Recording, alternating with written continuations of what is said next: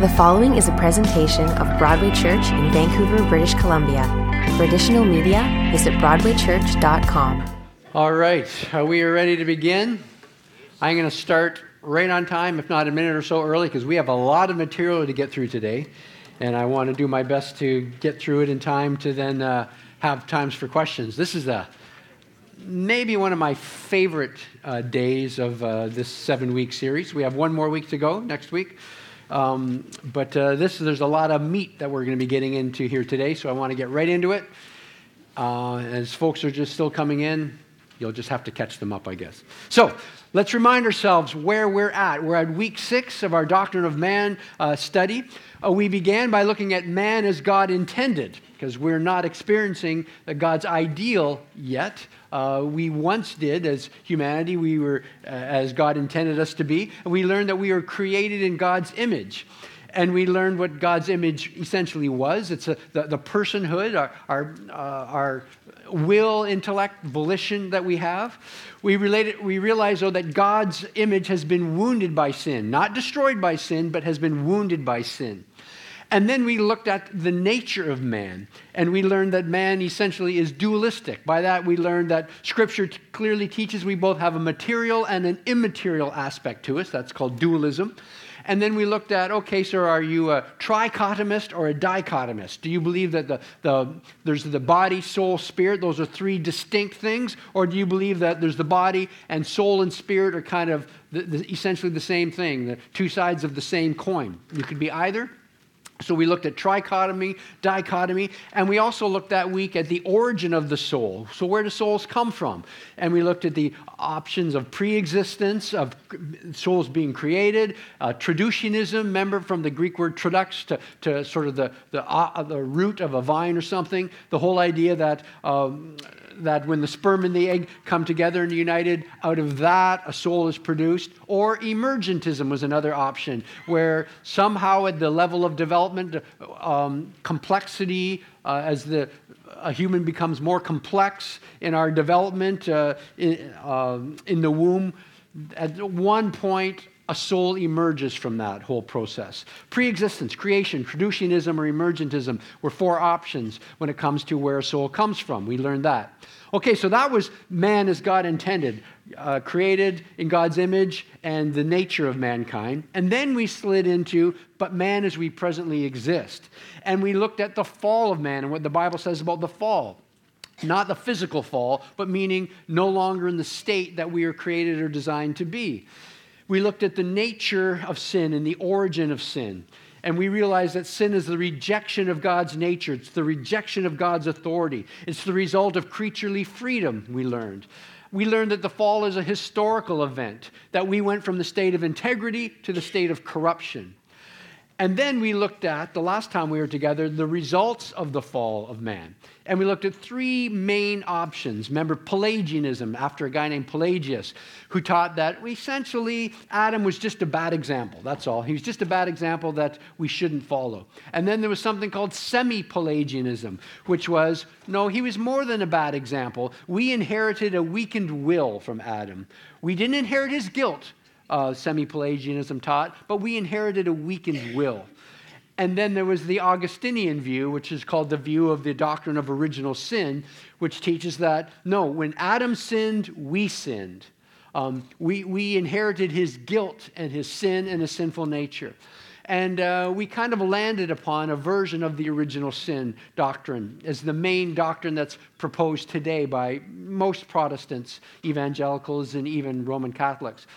In some very real ways, Scripture seems to teach that Adam represented us at that moment, that he did what we would have done if we had been there.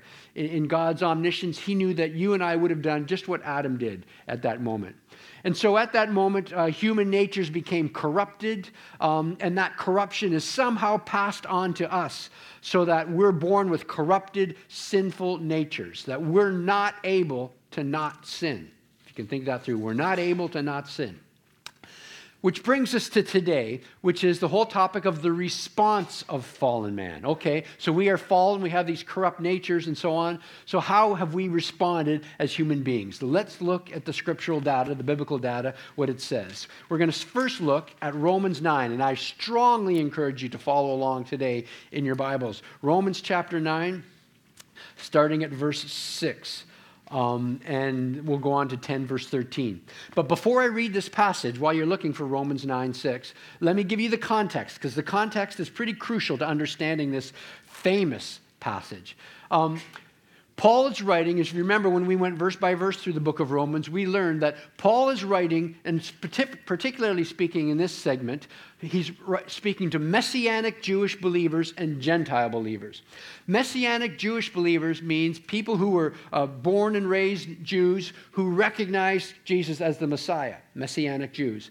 And the Messianic Jewish believers were growing more and more confused. They had acknowledged Jesus as their promised Messiah, and they were anticipating the classic fulfillment of the Messianic promises with all of its political attachments and undertones. They were anticipating this, but it wasn't happening. So what's the delay? Has God turned his back on Israel? That was the question. And then there were Gentile believers that he was writing to. These Gentile believers were looking at Israel, and they had some questions of their own. They're saying, okay, Paul, you just said that God is for us. That's great, but wasn't he for Israel as well? And things aren't going too well for Israel right now, so how secure are we really in our faith in Christ? So Paul answers both of those questions, the Messianic Jewish believers and the Gentile believers. He addresses both of them in Romans chapter 9. So let's look at it, analyze it, sort of a bite at a time here. Starting at verse 6 of chapter 9. He says, it's not as though God's word had failed. For not all who are descended from Israel are Israel. Nor because they are his descendants are they all Abraham's children. On the contrary, quoting Old Testament, it's through Isaac that your offspring will be reckoned. In other words, it's not the children by physical descent who are God's children, but it's the children of the promise who are regarded as Abraham's offspring. Just pause there for a second. So what he just said is, hey, folks, there's an Israel within Israel. There's a physical Israel, and then there's a spiritual Israel inside of that. Let's keep reading at verse 9. For this was how the promise was stated. At the appointed time I will return, and Sarah will have a son. Not only that, but Rebekah's children were conceived at the same time by our father Isaac. Yet, before the twins were born or had done anything good or bad, in order that God's purpose in election might stand, not by works, but by him who calls, she was told, the older will serve the younger. Just as it is written, Jacob I loved, but Esau I hated. So, okay, there's the spiritual Israel inside of the physical Israel.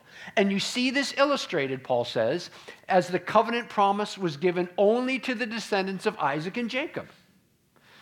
So that's how the covenant promise was passed on. It wasn't promised to every physical Jew, every physical descendant of Abraham. He says, no, it's only through the offspring of Isaac and Jacob. Well, is this unjust? Is this unfair? Not at all. Keep reading, starting at verse 14. What shall we say? Is God unjust? Not at all. For he says to Moses, I'll have mercy on whom I'll have mercy, and I'll have compassion on whom I have compassion. Now, a lot of people stop here and they don't keep reading and get the full context. Keep reading. It does not, therefore, depend on human desire or effort, but on God's mercy. For Scripture says to Pharaoh, I raised you up for this very purpose, that I might display my power in you, and that my name might be proclaimed in all the earth. Therefore, God has mercy on whom he wants to have mercy. He hardens whom he wants to harden. So Paul's saying, listen, it's not unjust. God can decide however he wants to do things. Well, how has he decided to do things? Keep reading. One of you will say to me, well, then why does God still blame us? For who is able to resist his will? Well, he says, first of all, who are you, a human being, to talk back to God? Shall what is formed say to the one who formed it, why did you make me like this? Does not the potter have the right to make out of the same lump of clay some pottery for special purposes and some for common use? What if God, although choosing to show his wrath and make his power known, bore with great patience the object of his wrath, prepared for destruction? What if he did this to make the riches of his glory known to the objects of his mercy, whom he prepared in advance for glory? Even us, whom he also called, not only from the Jews, but also from the Gentiles. As he says in Hosea, I will call them my people who are not my people, and I will call her my loved one who is not my loved one. And in the very place where it was said to them, he's quoting Old Testament, you are not my people, there will be called children of the living God. Isaiah cries out concerning Israel, though the number of the Israelites be like the sand of the sea, only the remnant will be saved. For the Lord will carry out his sentence on earth and with speed and finality. It's just as Isaiah said previously, unless the Lord Almighty had left us descendants, we would have become like Sodom. We would have become like Gomorrah. So pause here. Is this unjust? Paul just said, no, it's not unjust. God can do whatever he wants. He is sovereign.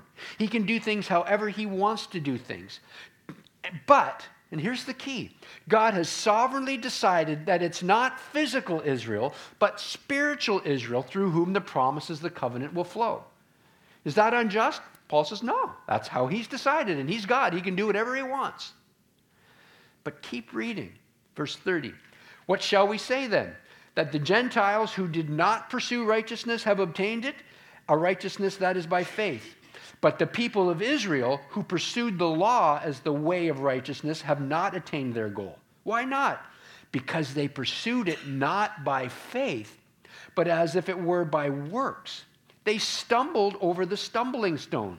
As it's written, see, I lay in Zion a stone that causes people to stumble, and a rock that makes them fall. And the one who believes in him will never be put to shame. The one who believes in him will never be put to shame. Brothers and sisters, my heart's desire and prayer to God for the Israelites is that they may be saved. For I can testify about them that they are zealous for God, but their zeal is not based on knowledge. Since they didn't know the righteousness of God and sought to establish their own, they didn't submit to God's righteousness. Christ is the culmination of the law so that there may be righteousness for everyone who believes. Moses writes this about the righteousness that is by law, quoting, the person who does these things will live by them. But the righteousness that is by faith says, do not say in your heart, who will ascend into heaven? That is to bring Christ down. Or who will descend from the deep? That is to bring Christ up from the dead. But what does it say? The word is near you. It is in your mouth and in your heart. That is the message concerning the faith that we proclaim. And here's the message, if you declare with your mouth Jesus is Lord and believe in your heart that God raised him from the dead, you will be saved. For it is with your heart that you believe and are justified. It's with your mouth that you profess your faith and are saved. As Scripture says, anyone who believes in him will never be put to shame. For there is no difference between Jew and Gentile. The same Lord is Lord of all and richly blesses all who call on him. For everyone who calls on the name of the Lord will be saved. So, is this, God has called spiritual Israel, and there's a physical Israel, and there's a spiritual Israel. Is this unjust? No, God can do whatever he wants. And any frustration, he just said, that Israel has in experiencing the fullness of God has nothing to do with some decree of God. Israel's frustration is the result of their own unbelief and their own disobedience. That's what he just said. God has sovereignly chosen how he will save people. He can do things however he wants. How has he chosen? Here's how he's chosen. He has chosen to save those who place their faith in the saving work that he did for them through Jesus. It's that simple. That's what that passage taught. Galatians chapter 2. I should say Galatians chapter 3. Again, it's important for us to understand the context first.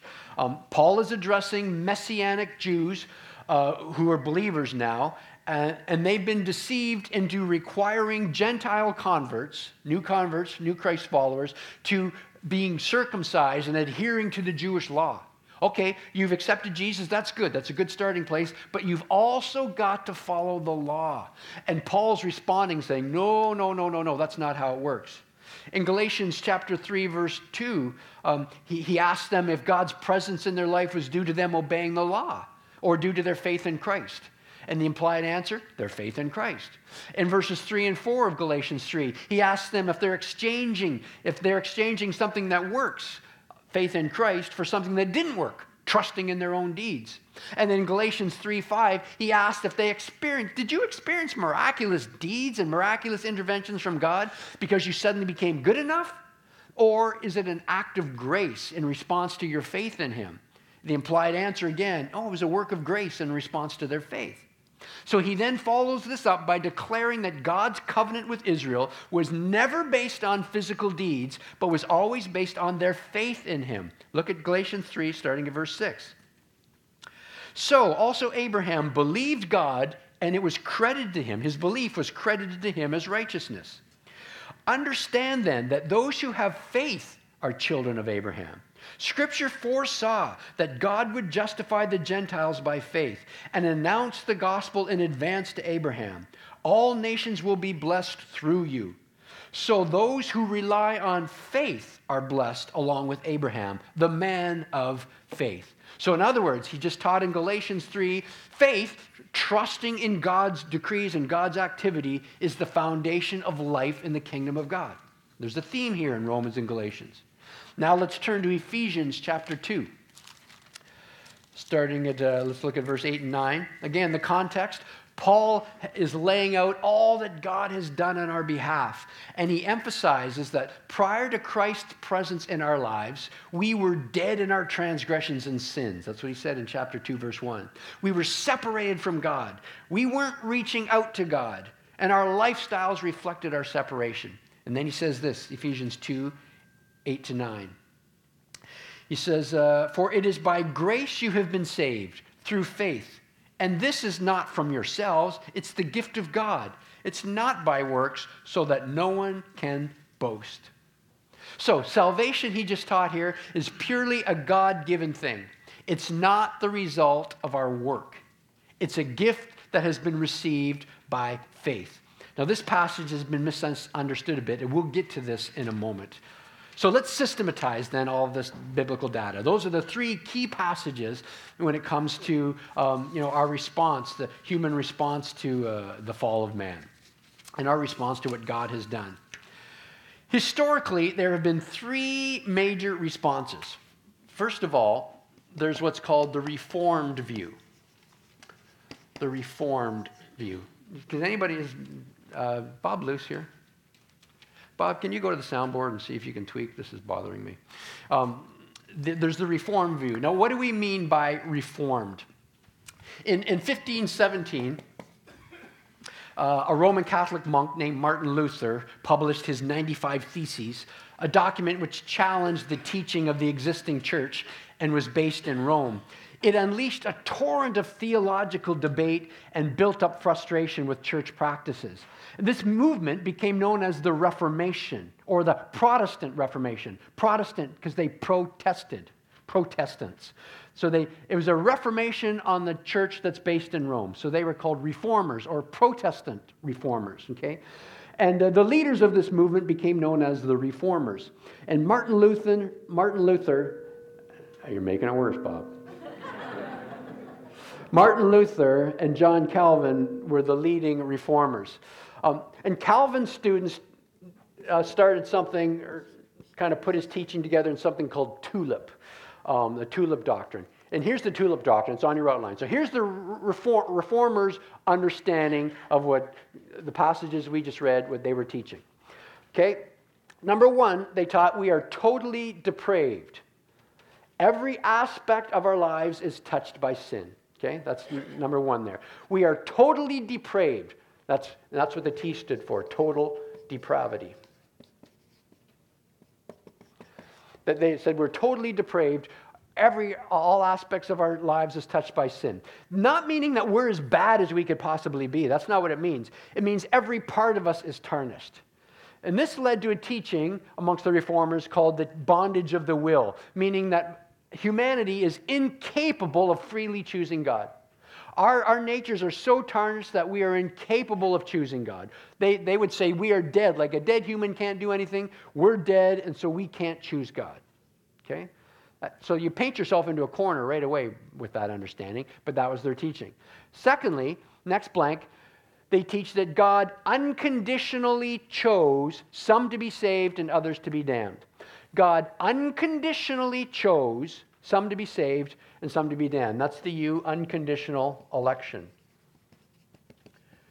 Unconditional election. Unconditional meaning it has nothing to do with you. God just randomly said, you're saved, you're not. You're going to heaven, you're going to hell. Nothing to do with your decision, nothing to do with your life. All have sinned, all have fallen short, nobody's good enough, and you can't choose me, so I'm just going to randomly choose and pick and choose. That's part of their understanding of these passages that we just read. So God unilaterally chooses or elects those to whom he'll give faith to believe. I'm going to give you faith, but I'm not going to give you faith. Okay? Thirdly, reformers taught that Jesus died only for those he chose to save. Jesus died only for those he chose to save. This is the L. It's called limited atonement. Thank you, Bob. I feel better about that. Limited atonement.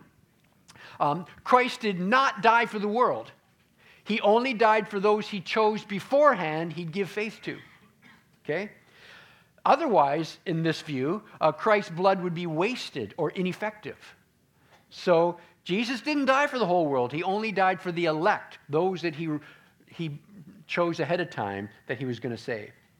The fourth view the reformers held to is God's prevenient grace. We'll explain what prevenient means in a moment. God's prevenient grace is irresistible. You can't resist it. It's impossible to say no to his grace. God's prevenient grace is irresistible. It's impossible to say no to his grace. That's the I in TULIP, irresistible grace. Resistible grace. Okay? You just can't say no to it. Now, what does prevenient mean? Prevenient means coming before. It means preceding. So we can't reach out to God because we're dead to God. And so God gives us grace first, gives us the ability to reach out to him. Okay? And their teaching is that when God does this, it's impossible to say no to that grace. When God gives you the ability to say yes to him, it's impossible to say no to that prevenient grace. It's an overpowering force. Okay? That's the teaching of irresistible grace. And then the fifth view of the TULIP is once you're saved, it is impossible to turn away from God. Once you're saved, it's impossible to turn away from God. This is what's known as the perseverance of the saints. Perseverance of the saints. Meaning, since God decides who will be saved, and since God is the one who gives you faith to be saved, and since you can't say no to God, once you are saved, you are always saved. It's impossible to say no to this grace in your life. Okay? That is the Reformed view. That's what their understanding of the passages we read earlier. I will have a chance, hopefully, to discuss this in a few moments. Let's keep moving. The Roman Catholic Church then responded to the Reformation with something called the Counter-Reformation. Think of it as a Roman Catholic revival. Okay? So the Reformation was a wake-up call to the Roman Catholic Church. And a key portion of their response was something called the Council of Trent. The Council of Trent was a theological conference held in Trent, Italy. Church leaders gathered 25 times over a span of 20 years, from 1545 to 1563.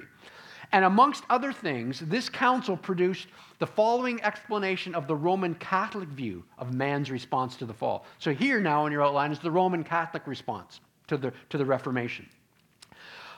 Number one, they say God begins with prevenient grace. God initiates the process. Okay? So God begins with prevenient grace. He initiates the process. So the Roman Catholic view is, yes, we understand that we are dead in sins. We would not reach out to God. So God reaches out to us first with prevenient grace. He initiates the process. Secondly, the Roman Catholic view is we are free. We are free to resist and reject or humbly receive God's offer of grace. Okay? So here's where they differ with the Reformers. The Reformers said, no, you can't say no to God's grace. The Roman Catholics said, oh, no, you can. You can say no. God gives me the ability to reach out to him, and I can say, I can resist that. You are free to resist. Number 3 in the Roman Catholic view, God responds to our acceptance with justification, meaning he infuses us with his grace.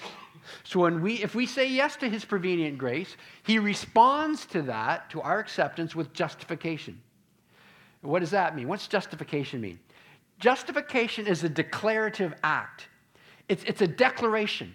It doesn't change your behavior, it changes your status. It's like a judge says, all right, I declare you not guilty. That doesn't make you any better of a citizen. It just means in the courts, you are not guilty. And that's what justification is. We are justified, meaning God says, I pronounce you not guilty. Based on what? Based on what Jesus has done. He's paid your debt, so you are free now, okay? So it's a divine act where he declares a believing sinner to be righteous and acceptable before him based on what Jesus did. Write a couple verses on your margin there beside this. 1 Corinthians 1:30. 1 Corinthians 1:30 says this. It's because of him, of Christ, that you are in Christ Jesus, who has become for us wisdom from God. That is our righteousness, our holiness, our redemption. Romans 3:23-24. Jot that down. Romans 3:23-24 says this. For all have sinned and fall short of the glory of God, and all are justified freely by his grace through the redemption that came by Christ Jesus. Okay? So justification doesn't make you righteous. It declares you to be righteous. Sanctification is then what kind of makes you righteous, changes you. Okay, the next step where the Roman Catholic Church takes a bit of an interesting turn. Number 4 step for the Roman Catholic view was, this infusion of grace that we receive enables us to perform works that merit salvation. This infusion of grace enables us to perform works that merit salvation. So, God justifies us at the beginning because of our faith, but it doesn't end there. God gives us the power to do good works, and those God-empowered good works, along with our faith, merit salvation. The Roman Catholic Church looks to James 2:24 to support this. Listen to what James wrote. You see that a person is considered righteous, and those two words, considered righteous, is the same Greek word for justified. So James is saying, you see that a person is justified by what they do and not by faith alone. Interesting. So that's the Roman Catholics look at that passage and say, okay, so God gives you a grace, enables you to perform good works, and your faith and those good works together merit salvation. And they would appeal to James 2:24 to back that up. Number 5, we'll discuss all this in a few moments.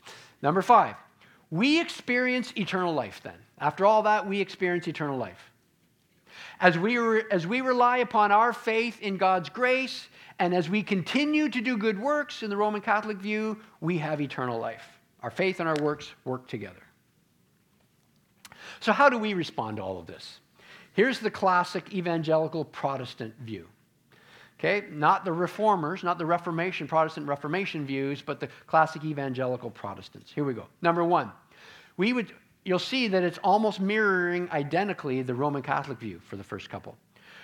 Number 1, God begins with prevenient grace. God initiates the process. He begins with prevenient grace. He initiates the process. We agree with the Reformed and the Roman Catholic view that apart from God's instigation, God's initiation, we would not, left to ourselves, reach out to God. We are dead in sin, left on our own. Scripture says no one's righteous. No one searches out. No one reaches out for God. So unless God took the first step towards us, we would not take a step towards him. So God's prevenient grace is necessary. He initiates the process. Romans 1:10-11. There's no one righteous, not one. There's no one who understands. There's no one who seeks God. On our own, we wouldn't. Number 2, the evangelical view, we are free to resist, reject, or humbly receive God's offer of grace. We are free to resist, reject, or humbly receive God's offer of grace. So we would agree with the Roman Catholic view, and we would oppose the Reformers' view that God's grace can be resisted. We agree with the Catholics. Yes, you can resist God's grace. The Reformation, Calvin and Luther and them said, no, you can't resist it. We would say, no, you can resist God's prevenient grace. We don't believe that God individually predetermines who will and will not be saved. We don't believe that God randomly says, all right, I'm going to give you faith and I'm not going to give you faith. We don't believe Scripture teaches that. We believe that God's offer of salvation is open to all. And we have a role in accepting or resisting God's prevenient grace drawing upon our souls. So we can accept it or we can resist it. We can push against God. Here's a key. We understand election to be corporate, not individual. This is crucial. So when God talks about election and people being predestined and so on, we understand this election to be talking about a body of people, not individual peoples. What's the difference?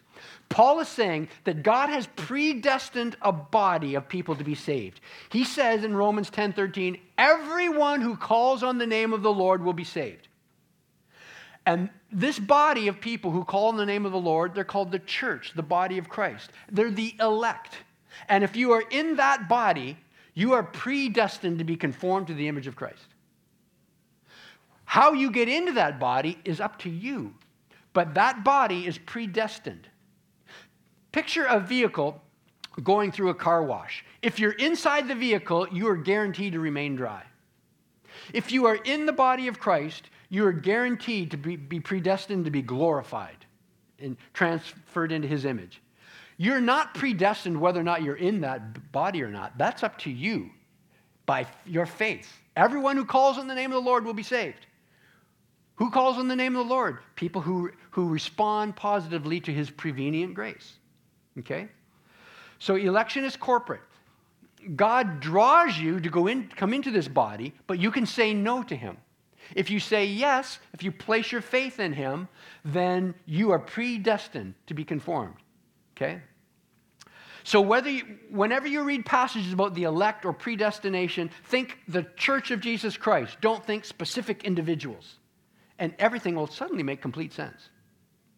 Now, unlike the reformers, we, along with the Apostle Paul, I believe, do not see faith as a work. See, here's a trap that the reformers fell into, is they saw, we don't see trusting Christ as a work. And the reformers did. They see, well, if you're placing your faith in Christ, well, you're working. No, faith and works, Paul always contrasted faith and work. He contrasted them constantly in his writings. Faith is not a work. It's faith. It's trusting. It's not a work. Neither do we see saving faith as a gift. Go back to Ephesians chapter 2, verse 8 and 9. This is often a misunderstood passage. Because nowhere does the Bible say that faith, saving faith, is a gift that God gives you. And people say, oh, no. Look at Ephesians 2, 8 to 9. It says, it is by grace you have been saved through faith. And this is not from yourselves. It's a gift of God. It's not of works, so no one can boast. Here's the problem. The problem is that's not what the Greek says. Meaning, put it to you this way. So Greek is sort of like French, I think German as well, if I'm not mistaken, where it has gender. So there's feminine, there's masculine, and there's neuter, right?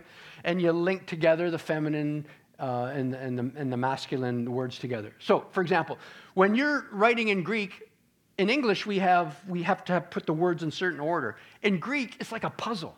And you can just throw the words together, and then you've got to match them up according to their gender and verbs and so on.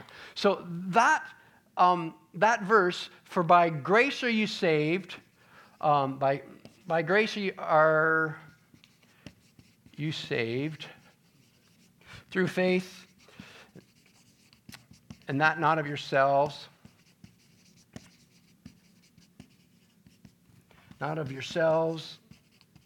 but it's a gift of God, not of works. I'm doing this very quickly and sloppily. Not of works. Okay. I'm just going to leave it from there so no one can boast. Here's the thing. So the faith and that, okay, and he says then, yourselves not averse, this is the gift of God, I believe is what he says, okay. This is the word I'm looking for. I don't want to worry about that. Not this, but that. Or not that, but this, I should say. So here's the key words. By grace are you saved through faith. It's not of yourselves. This is a gift of God, not of works. What the reformers were saying was that this and faith are linked together. When Paul says this is not of yourselves, I've got it wrong. I'll quote it correctly here. By grace have you been saved through faith, and this is not from yourselves. That's where I confused myself. And this is not of yourselves, but a gift of God. It is a gift of God. Here's where they got confused. By grace are you saved through faith, and this is not of yourselves. They say that this points back to faith. This is not of yourselves. This faith is not of yourselves. It's a gift of God. That's not what this says. How do we know that? The word faith is feminine. The word this is neuter. Which means this refers not back to faith. If it wanted to refer back to faith, it would be feminine. But it's not. It's neuter, which means it refers back to the whole clause in front of it. By grace are you saved through faith, not of yourselves. That whole concept, this is not of yourselves. It's a gift of God, not of works. So this whole way that God has done things is not of yourselves. It's a gift of God. This does not refer back to faith. If Paul wanted it to, he would have made it feminine, but he didn't. He made it neuter. So it grammatically doesn't work in the Greek language. That's crucial to understand this passage. So faith is not a work. The Bible doesn't teach faith as a work. Faith and works are two different things. And nowhere is saving faith seen as a gift that God gives you. No. Faith is literally, when you see the word faith, it means to trust. You're placing your trust in God. Let's keep moving. Number 3, God responds to our acceptance with justification. He infuses us with grace. He responds to our acceptance with justification. So we affirm that our standing before God is based solely on the work of Jesus Christ. We're justified by faith alone, as opposed to faith plus good deeds. Unlike the Roman Catholic Church, we don't see James 2:24 teaching that our works contribute to our justification. Okay, but what about that verse? It says, you see that a person is considered righteous by what they do and not by faith alone. And that considered righteous is justified. So James said, you see that a person is justified by what they do, not by faith alone. How would we respond to that? Well, again, context, folks. James is addressing someone who claims, in this passage of James, he's addressing someone who claims to have faith but has no deeds. That's what it says in chapter 2, verse 14. You say you have faith but no deeds. James is pointing out that a deedless faith is an empty faith, and in reality is not true faith in Christ. He points out that merely believing in God is not enough if your belief doesn't have the quality that it causes you to actually act on it. He says, hey, even demons believe, and they tremble. So just believing is not enough. That's not the quality of faith that saves you, he's saying. So the verse is teaching us the nature, the essence, the quality of saving faith. What does saving faith look like? It looks like a faith that causes you to be changed. Okay, you show me your faith without your deeds, I'll show you my faith by what I do. The quality of faith. So we teach, there's an old saying, we teach faith alone, but not faith that is alone. We teach in faith alone, but not faith that is alone. It's a faith that produces good works. We're not saved by the good works. We're saved by the one in whom we place our faith. Number 4, perseverance. We are called to continue in the state of submission to and cooperation with God's indwelling and empowering Spirit. So we are called to continue in the state of submission to and cooperation with. Isn't that working for your salvation? No, you're trusting in Christ. And as long as you continue to trust in Christ, you're guaranteed to be saved. Our good deeds don't merit our salvation, nor do they maintain our salvation. Christ's work alone merits and maintains our salvation. However, we have to continue to trust in his work on our behalf. We continue to have faith in Christ. As long as we remain in Christ, we have absolute assurance of our salvation. Think in these terms. As long as you remain on the ship, you will not drown in the sea. The ship will not sink. It's unsinkable. And there is no power in the universe that can remove you from that ship against your will. The choice to remain on that ship and to trust the safety of the ship is yours and yours alone. The ship does all the work of floating. You simply have to trust, have faith in the ship's ability to float. It's not work to trust. If you've ever been on a cruise, you know there's no work involved whatsoever. You just sit around and eat, right? Nobody says, I've been on a cruise for the last 2 weeks. Wow, what a lot of work, not sinking. No, you trust the ship. You placed your faith in the ship. You didn't jump off the ship. Good for you. How hard was that? Well, it's the identical. Faith is not a work. It's trusting in Christ's work. Okay? And then number 5, with the Catholics, we agree, we experience eternal life. Everything we need for eternal life is found in Christ. Remain in Christ, and his eternal life is yours. That's the classic evangelical Protestant view. Let me open it up for questions for the last 5 minutes. Maybe there might be 1 or 2, perhaps. Questions about this? We've just touched on Calvinism, Roman Catholic view, evangelical Protestantism. Surely there's a question. James is talking about evidence. How do I know that my faith is the quality of faith that is acceptable before God? And James is saying, well, listen, merely a mental assent, merely believing that God exists, that's not saving faith. Because demons have that. They believe God exists. He says, no, it should be a faith that, a level of trust that produces evidence in your life. It has a quality of faith because you're placing your full weight in what Jesus did, and his Spirit then lives within you, which changes you. So that's the quality of faith, that's saving faith, he's saying. Not mere mental assent. Demons have that. Well, that's a classic Jewish idiom. To hate means to love less. That's like when Jesus said, unless you hate your father and mother, you cannot. And this is the same God who says that you've got to honor your father and mother. So which is it? So it was a Jewish idiom for loving less. So in other words, he's saying, listen, and what Paul's teaching there is God sovereignly chose that, again, in his omniscience, he knew what both would do, where both would go. And Paul is saying God sovereignly declared that it's through the line of Isaac and Jacob, through them that the promise will come. It's through them that the bloodline of the Messiah will come. So Jacob, I'm favoring with this, and Esau, I'm not favoring. Now, when you read the life of Esau, he was blessed.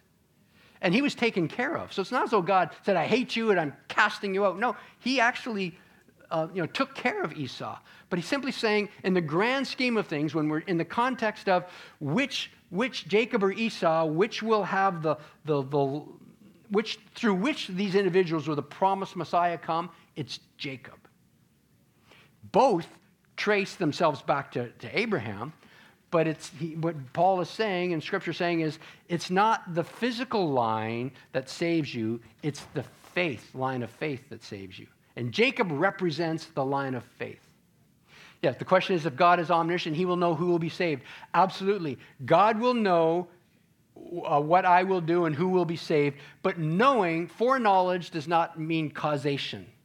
In the sense that the illustration I often use is, okay, I know, within my limited knowledge, that in 2-3 minutes, I'm going to say, God bless you folks, next week we're going to continue and finalize this series, and I hope to see you then, and I know in 2 minutes you're all going to get up and walk out that door. That doesn't mean I'm causing you to. I'm encouraging you, but I'm not causing you to. So foreknowledge is not the same as causation. So yes, God knows what you will do. He knows who will be saved, but that doesn't mean that he is unilaterally causing some to be saved and some not to be saved. No, I'm not denying his omniscience. He knows everything. He knows your thoughts before you say them. But the fact that he knows what you will do, the issue is, does he therefore, because he knows what I'll do, does he make me do it against my will? No. He respects your will, but he knows what you will choose, but he doesn't make you choose it. But he knows what you will freely choose. But doesn't he also keep working on you? Yeah, and he knows how you will respond to his work. Does God want us to freely love him? We would intuitively say yes. And you're saying, does that refute the Reformed view? I would agree. I used to be a Calvinist. But the more I studied, I realized, this doesn't fit. It doesn't work. Love is a free choice. Love that's not a free choice is not love. It's forced. You know, if you medicate someone to make them love you, chances are they don't love you, right? As I've said, if I program my phone to say every morning, Darren, I love you, and I turn it on, it doesn't really love me. I've made it say that. And so, yes, highest experience you can have is to love. And love, by definition, is a choice you freely make. And the Reformed view, you're not freely making it. God's making you say this. I give, eternal life, no one can snatch them out of my hand, but you can jump. That's what I'm saying. There's no power in the universe that can remove you from the ship, but you can jump from the ship. No one can snatch you out of God's hand. No devil, no demon, nothing. But you can choose to reject him. And that's not easy to do. That's a difficult thing. That's a volitional will. That's not something you just randomly do one day. That is a choice that you have made it. I believe it takes years, if not decades, to come to that point. So once saved, always saved. That's the... Once saved, always saved would be the irresistible grace, the perseverance of the saints. That's a Reformed view. They would say it's impossible to say no to God's grace. We would say, no, you actually can. In fact, I think Jesus teaches that clearly. The parable of the seeds and the sowers has that option in there. So if it's not possible, why did Jesus waste valuable scriptural time talking about it? So I think Scripture, when you look at the full picture of Scripture, it's pretty clear. And the Calvinist major point is the Romans 9 passage. But when you look at it properly, I believe, hermeneutics, proper exegesis, it's not saying what you have to stop halfway through to make it say what Calvinism says. But when you read the whole context, Paul is saying, listen, who are you to argue with God? God can do whatever he wants. And then they stop there. But he doesn't stop there. He keeps going. He can do whatever he wants. And you know what he's decided? Everyone who calls in the name of the Lord will be saved. And so that's what he's chosen to do. He could do it differently, but that's how he's chosen. So Israel is not experiencing trouble because God is sovereign and said, because I am now making them experience trouble. He's saying, no, it's because they rejected the cornerstone. That's why it's not a mystery. They chose not the avenue of faith, they chose the avenue of works. And that's why they're shipwrecked. So the question is about Esau and Jacob. It says before, the elder will serve the younger, and so on. But here's what we need to understand. Because God makes a declaration doesn't mean he's causing it to happen. It's just like with Adam and Eve. He said to Eve, you will serve the man, and this is what will happen. The man will rule over you. That's not saying God's saying, and I'm going to make men rule over you and abuse you. No, he's saying, because of what you've done, this is what's going to happen. I am the God, and I am prophesying. I'm telling you, I'm the God who knows the future. I see where this is all going to go, and just so you know, this is what will happen. And this is what he's saying with Esau and Jacob. The elder will serve the younger. He's not saying, I'm making this happen. He's saying, here is how it's going to work out. So, but as a Calvinist, they would say yes, because with a Calvinist, you cannot have any free will. If you have any aspect of free will, that means God's not in control. And God's somehow weak. And I'd say, no, our God is so powerful that he can give us absolute freedom and still control the universe. Wow. That's power. He's not a micromanager. God knows everything I'll do, and he's worked it out in conformity to his will. He is so powerful, he can let me do whatever I want, and he still controls the universe. That's true power. Next week, we're going to look at, death and the afterlife. Is hell fair? And, so what, you live for 50 years and you die as a non-Christian, and then you spend eternity burning? Is that fair? We're going to look at that next week. Is annihilation an option? What happens to us after we die? Do we float around somewhere? We're going to talk about all that next week as we conclude. God bless you, folks. Thanks for being here.